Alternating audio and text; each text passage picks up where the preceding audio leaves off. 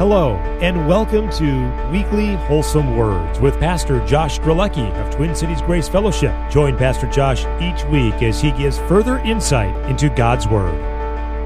Hello, everyone. Thank you for joining me on this episode of Weekly Wholesome Words. I am Josh Strelecki, pastor and teacher of Twin Cities Grace Fellowship. It's an honor and privilege to be able to open up God's Word with you and look at some significant issues. And that issue this week is looking at godly contentment. Being content is something that God wants to effectually work in our lives, and He has many means in which to accomplish that. And in everything and in all things, during and when we face the good and the bad, He wants us to be content. Any situation, any circumstance that we could ever face, that we are facing, He wants us to be content.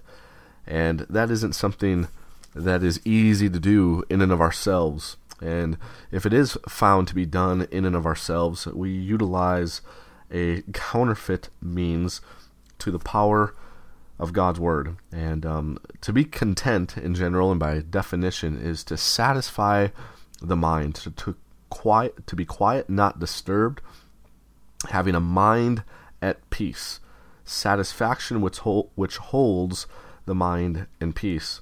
And many people find various things satisfactory, which can cause a peace in their mind and therefore be in a state of contentment. But God has His means to cause us to be at peace in our minds and therefore be content.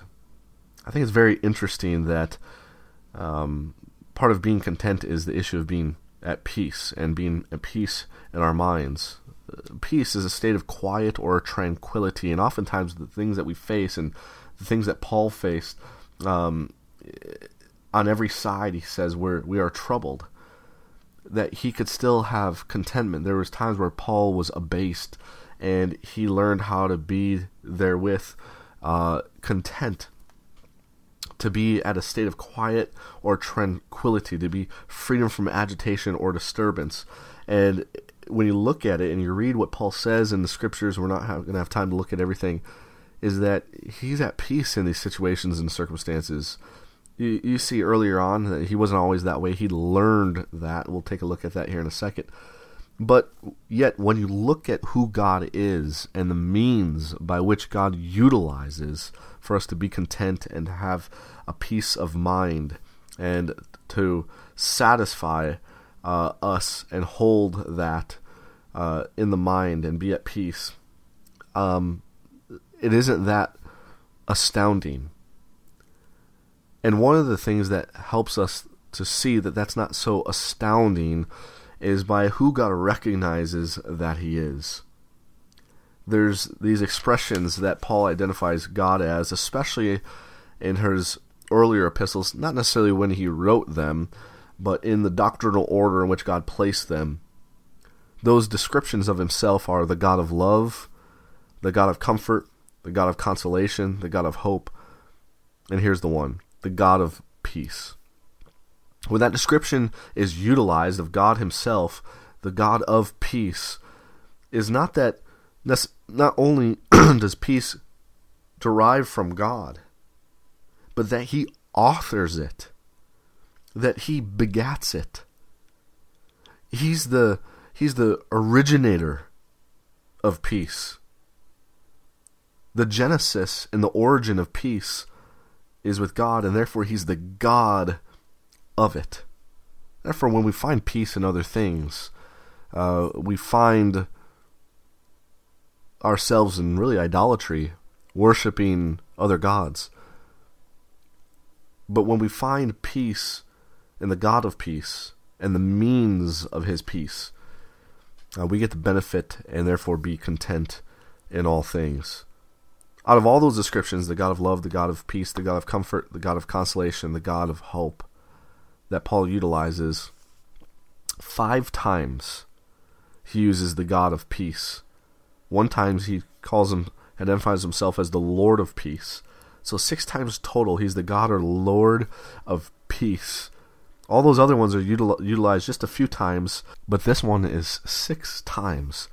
That's again just showing the significance that one of the things that God wants to be toward us and be the God of in our lives. He wants to be the God of peace. With that being said, and with peace and contentment in mind, I want us to look at just a few passages. One in Philippians chapter 4, and Paul writes in verse 9, "Those things which ye have both learned and received and heard and seen in me do, and the God of peace shall be with you." There it is, the expression descriptive of God utilized once again outside of the book of Romans. And then verse 10, "But I rejoiced in the Lord greatly, that now at last your care of me hath flourished again, wherein you were also careful, but you lacked opportunity.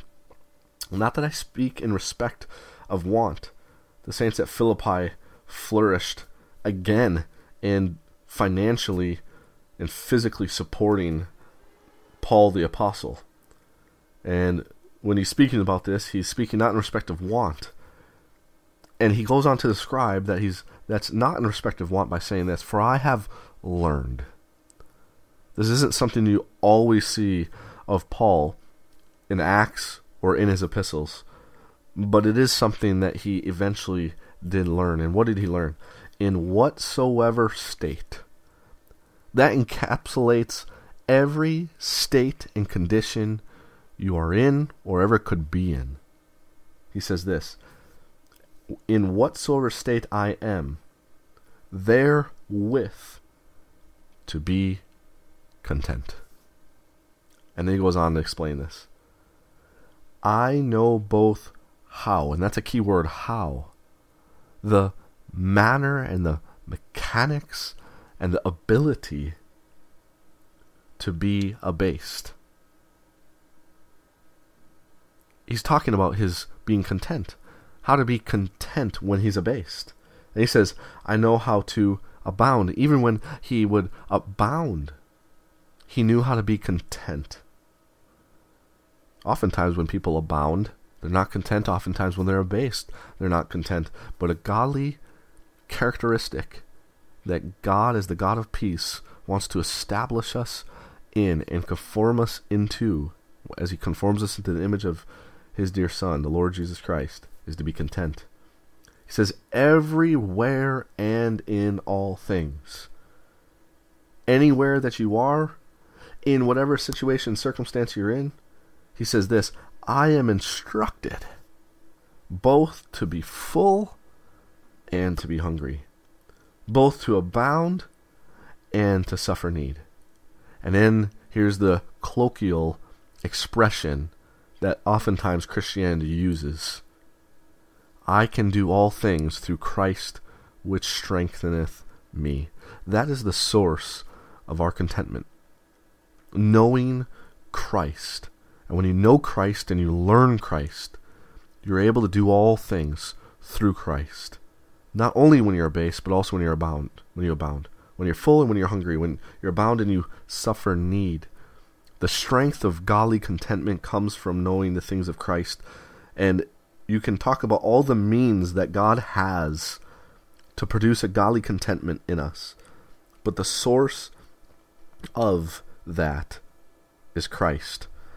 Now, we don't have time to look at all those means and all the various different contexts, but I want to look at one other passage, 1 Timothy chapter 6 and verse 6. He says, "But godliness with contentment is great gain. For we brought nothing into this world, and it is certain we can carry nothing out. And having food and raiment, let us be therewith content." He talks later on about laying hold on eternal life and following after in verse 11. Righteousness, godliness, faith, love, patience, meekness, all these things that God has given us. He has given us all things that we could ever need. And our primary need is spiritually, for life and godliness in the life that now is, that profit us and are a great gain to us, even though we might suffer need now. Being content in that is a great gain for us, and it's the only thing, that contentment and godliness, that we can carry out of this world. Not the riches that we may want, not the things that we may want, not the house, not the vacations, not the locations we might want to precisely live in and all those kind of things, but godliness with contentment. That's great gain, and that's the components and the characteristics that God wants to work in us that we can carry out, because they will build up our inner man, the only thing that we'll take out of this world.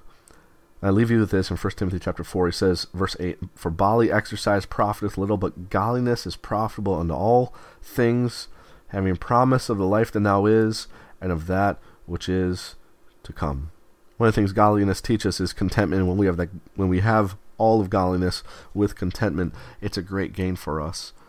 And although we might not have it easy in this life, when we acquire from the effectual working of God's word and believing all the things that it's able to produce in our lives as he teaches us these things, as the God of peace that he is, and we acquire his contentment, that's great gain, because that means we're being conformed into the image of his Son, and that means we will have gain beyond just eternal life, beyond just being in the heavenly places for all eternity with the Father. There will be even more gain to be had, because we will be more and more like him. So I pray throughout your week and throughout all your days that you would come to learn Christ and learn the means by which Christ is to us contentment, so that you can have godliness with contentment and benefit from the profit and the great gain those things are now and in the life that which is to come. Until next week, look up. Thanks for joining Pastor Josh for this week's episode of Weekly Wholesome Words. Join him next week for another look into God's Word. Until next time, look up.